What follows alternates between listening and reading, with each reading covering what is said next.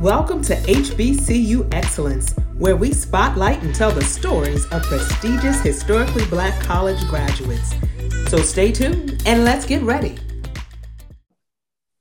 Hello, everybody. My name is Ashley Deadweiler Jones, and I'm here with our host, Miss Andrea Evans, presenting one of our HBCU spotlights. We are presenting so many individuals that are, that exude excellence when it comes to their professional life, when it comes to what they've done academically, and just throughout their career. And we really want to spotlight you today, Miss Letitia Deer Jackson, as one of our Spelman sisters, who has done so many wonderful things. Yep, we want to get to know a lot more about you and tell us who you are, why you chose Spelman, and kind of how you've gotten to where you are today. Tell us a little bit about yourself.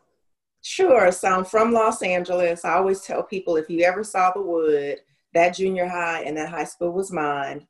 A St. Bernard graduate, he actually wrote that movie. So that just gives you a little spotlight of my junior high and my high school. I got accepted to 26 schools, from state schools all the way to Ivy League. And my parents had two requirements. I had to go away and I had to go to a HBCU.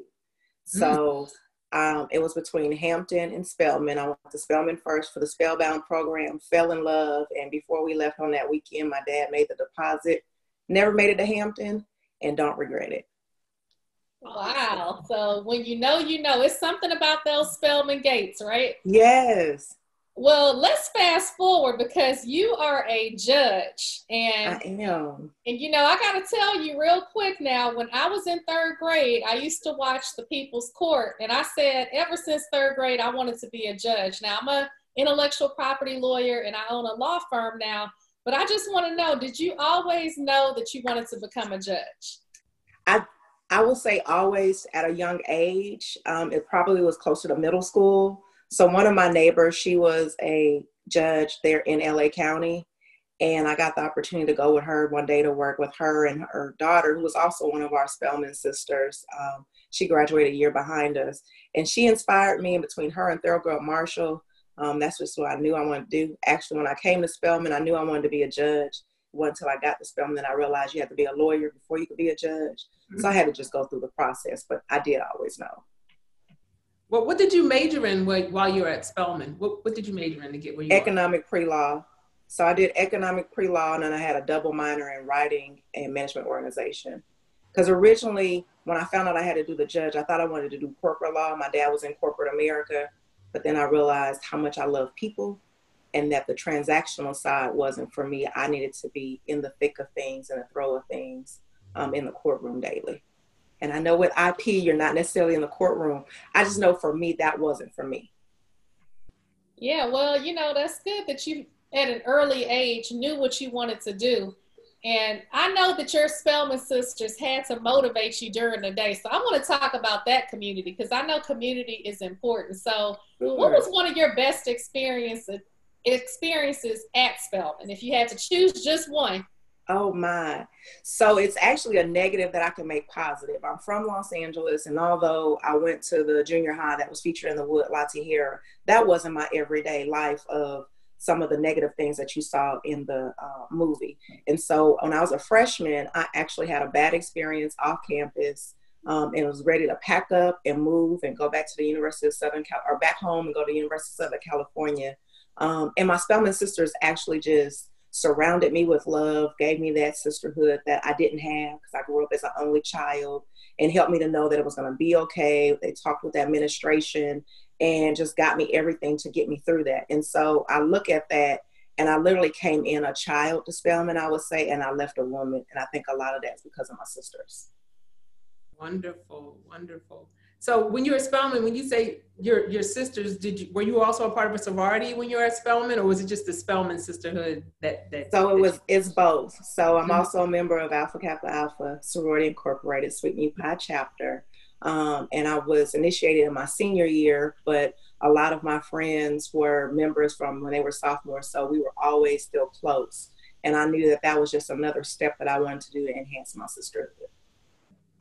Well, I am a member of Delta Sigma Theta Sorority Incorporated. Eta Kappa. And let's talk about the sisterhood that you have in the sorority and in the college. You know, it's interesting because now that we've graduated, when you meet a Spelman sister, you can just say Spelman, and it's an immediate, you know, just Absolutely. connection. So I know you give back to the community and you do a lot in the community. How important is that to you? And tell us more about what you do to give back in the community. Sure. So it's just a part of me. It's been a part of me since I was younger. My grandfather was a Baptist pastor. My mom grew up, and her thing was, you will always serve.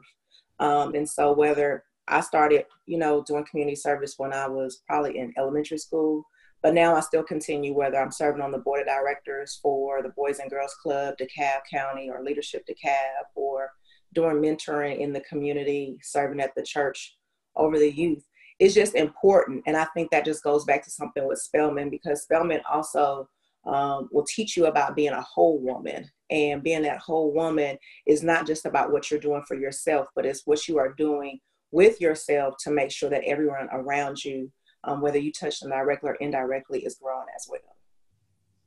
Well, you know, when individuals see you in your robe, you know, on the stand, they see a very serious person. They know that she is not about any games. Right.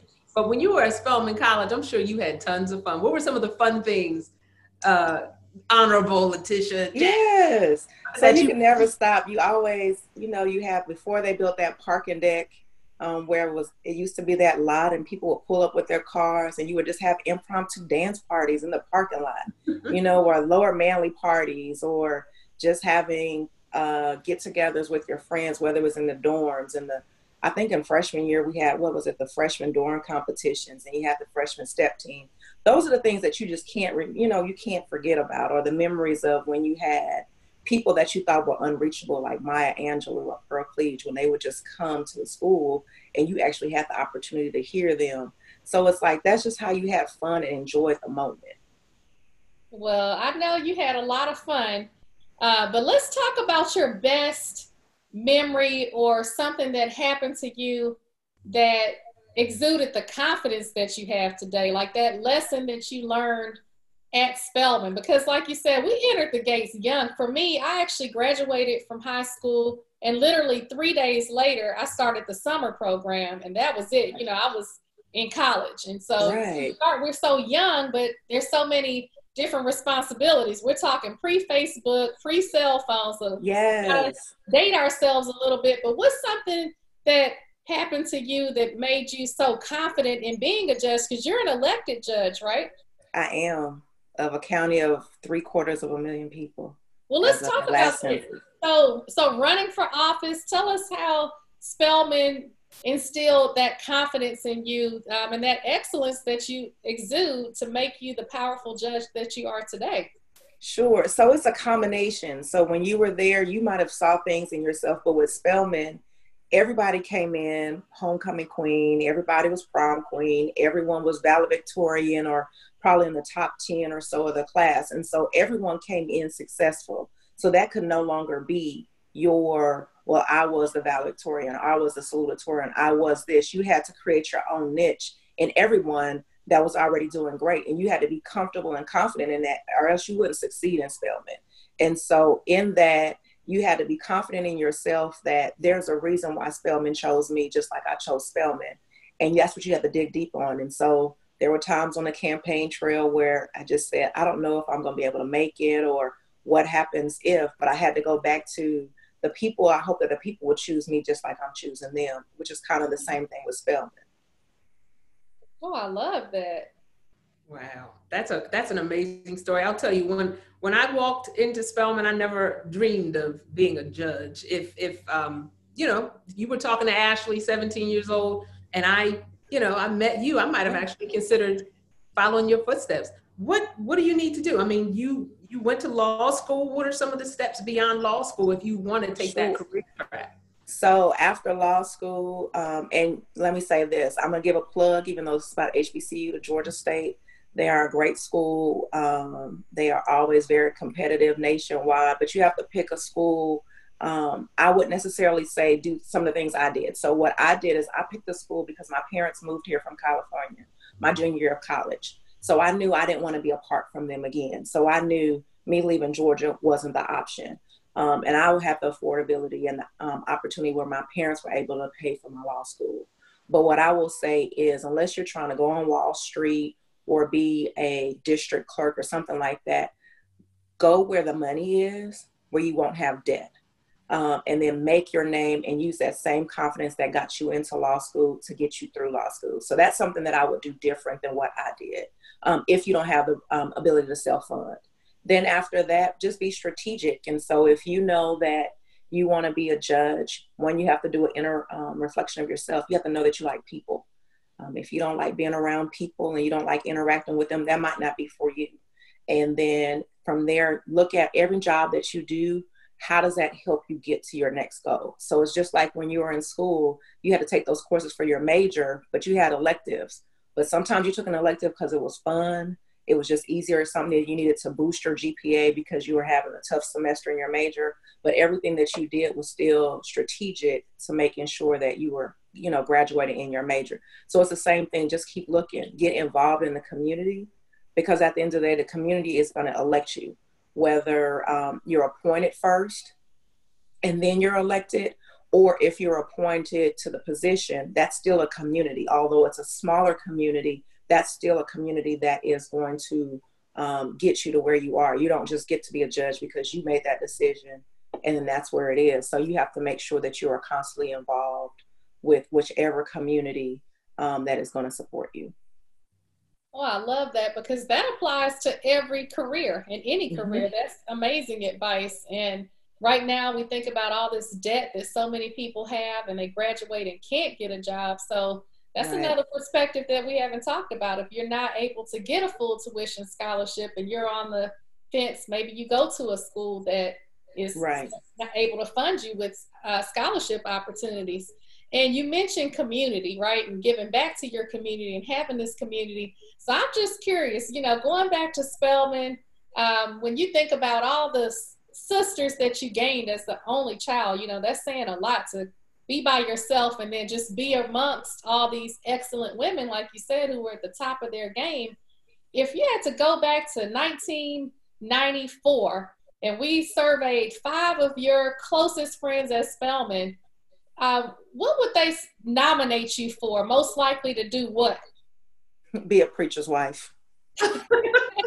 Which is my line name, but that's literally what they would say is she would be the preacher's wife. Someone would probably say, yes, she wanted to be a judge, but it won't happen.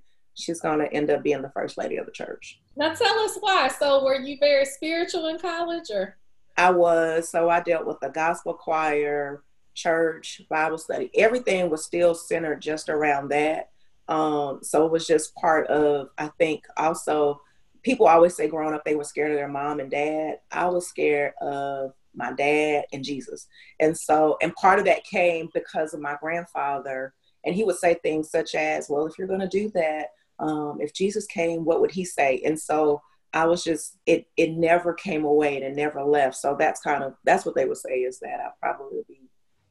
Well, hey, your grandfather was a man before his time. He should have trademarked that expression. Yes. That a whole bracelet and shirts. What would you? I know everything. We missed out on that. Hey, Ashley, I'm taking notes for my own children. Let me, give them the side eye and throw that out and see what happens. So that's interesting and good to know that your family was so supportive, and to be able to pack up and move all the way from the West Coast to Georgia. And I got to say this, being from Texas, I'm a Southerner. I kind of detect a Southern accent. So you like a West Coast transplant Southerner in Georgia. Absolutely. And I married a Southern man from Mobile, Alabama. So back home in LA. And then my parents are both from Chicago or the Chicago, Illinois area. And so they're like, you're not from Los Angeles anymore. And you don't sound like you're from Los Angeles. You are definitely from the South. And so I love it. I wouldn't trade it. Awesome. So let me ask you this. And, we hear a lot of things on television or in the media about, African Americans, and mm-hmm. how we are not necessarily treated the best when it comes to the judicial system. Absolutely. How important is it for us to have people just like you sitting on the bench? So it cuts both ways. And it cuts both ways because I think sometimes people see me And I am serious on the bench, but I'm also compassionate, and I don't lose my humanity. And so I don't talk down to people regardless of what I may think about what they did. And I'm speaking on the criminal side or on a custody case where I have parents that should get it together and focus on the child, but they're just still focused on their hurt or their own individuals. I don't give those opinions. I just tell them, look, this is what you should be focused on, or you have to make your redemption how you can. But it cuts the opposite way, because sometimes they see this young Black woman and they're like, oh, she's going to be with us. And it's not that. Like, I can relate, I understand on certain things, and I'm going to give you that compassion. But at the same time, if I have someone that's not before me that's African American, they're going to be treated the same way. Right. The law is the law. Well, that is one thing. Well, you just exude this confidence and, this beautiful smile, just a beautiful person inside and out. And I just want to thank you so much for joining us today. But before we go now, we have a lot of people watching that need some motivation and some encouragement. And so I'm just curious, because I know you have something good to say. What would be your mantra that you would want to instill in everybody watching, especially during this time? So it's funny you say that. So in addition to everything that I do as just the trial line judge, I also serve as the presiding judge for Drug Court Track 1. So Drug Court Track 1 is the high risk, high recidivism group. And I'll tell them all the time as they're going through things, if they happen to have a positive screen or have had a rough week and some other issues, one of the things that I will tell them is the reason why the windshield is bigger than the rearview mirror, because you have to spend more time looking forward than you do going backwards. You can't forget what's behind you. You use it as a point of reference and to make sure that it's still there, but you're always looking forward. So that's kind of what I would just tell anyone is, regardless of what's going on, your past is that. It's your past. It's a part of your foundation. But at the same time, you always have to be looking forward to see how you can move forward and not let your past fully define you, but just be a part of the definition. Awesome. Ooh, I love that. Hey, mic drop, I love that. Because, that's saying so much, because sometimes we have things that affect us in the past and we dwell on that. And so many people will blame their past for their present. And I love that you provide those words of wisdom and that encouragement for people watching. All we can do is look forward and just take it one day at a time. That's it. And sometimes you got to take it 1 minute by the time. Sometimes it's just minute by minute. I'm going to steal that when I'm talking to my children. Go ahead. It's yours. It's yours. It's yours. I think, to be honest, I might have got it from Medea or Tyler Perry or somebody. I can't even remember, but it was not my brainchild. I will say that. Awesome. Well, thank you so much for spending this time with us today. And I know everybody wants to know where they can follow you on social media or just follow you to learn more about your story. So can you share that information? Sure. So if you just Google Judge Letitia Dear Jackson, it will come up. Dear like you're writing a letter, Jackson like Michael and Janet. You'll see the Superior Court webpage there. Then from there, you can see our calendars. You can pop in on court if you're in the Metro Atlanta area. On social media, on Facebook, it's Letitia Dear Jackson. On Twitter and Instagram, I think it's Judge LDJ. Well, keep up the good work. You are a trailblazer, and Ashley and I are so proud to call you our Spelman sister. I am so proud to be your Spelman sister, and I'm just glad y'all thought enough of me to ask me to do this. I love it. Thank you so much. We're sending you virtual hugs and kisses. Be safe. Virtual hugs and kisses. Just imagine we're back around the Oval singing the hymn. That's right. Thank you. We should have asked you to sing. That's what we should have asked you to close us. No? Okay. God knew that he couldn't give me all the talents. I like that. Well, hey, you have a lot of quotables, so I want to push you to write a book, because you have dropped so much knowledge. And what inspired me to want to be a judge was Judge Wapner. So I couldn't have imagined being in third grade, seeing a Black female judge tell this story. So please continue to tell your story, because this was so inspiring. Thank you. Thank you. Thank you. Hugs and kisses to you both. Thank you so much. Thanks for joining us on HBCU Excellence.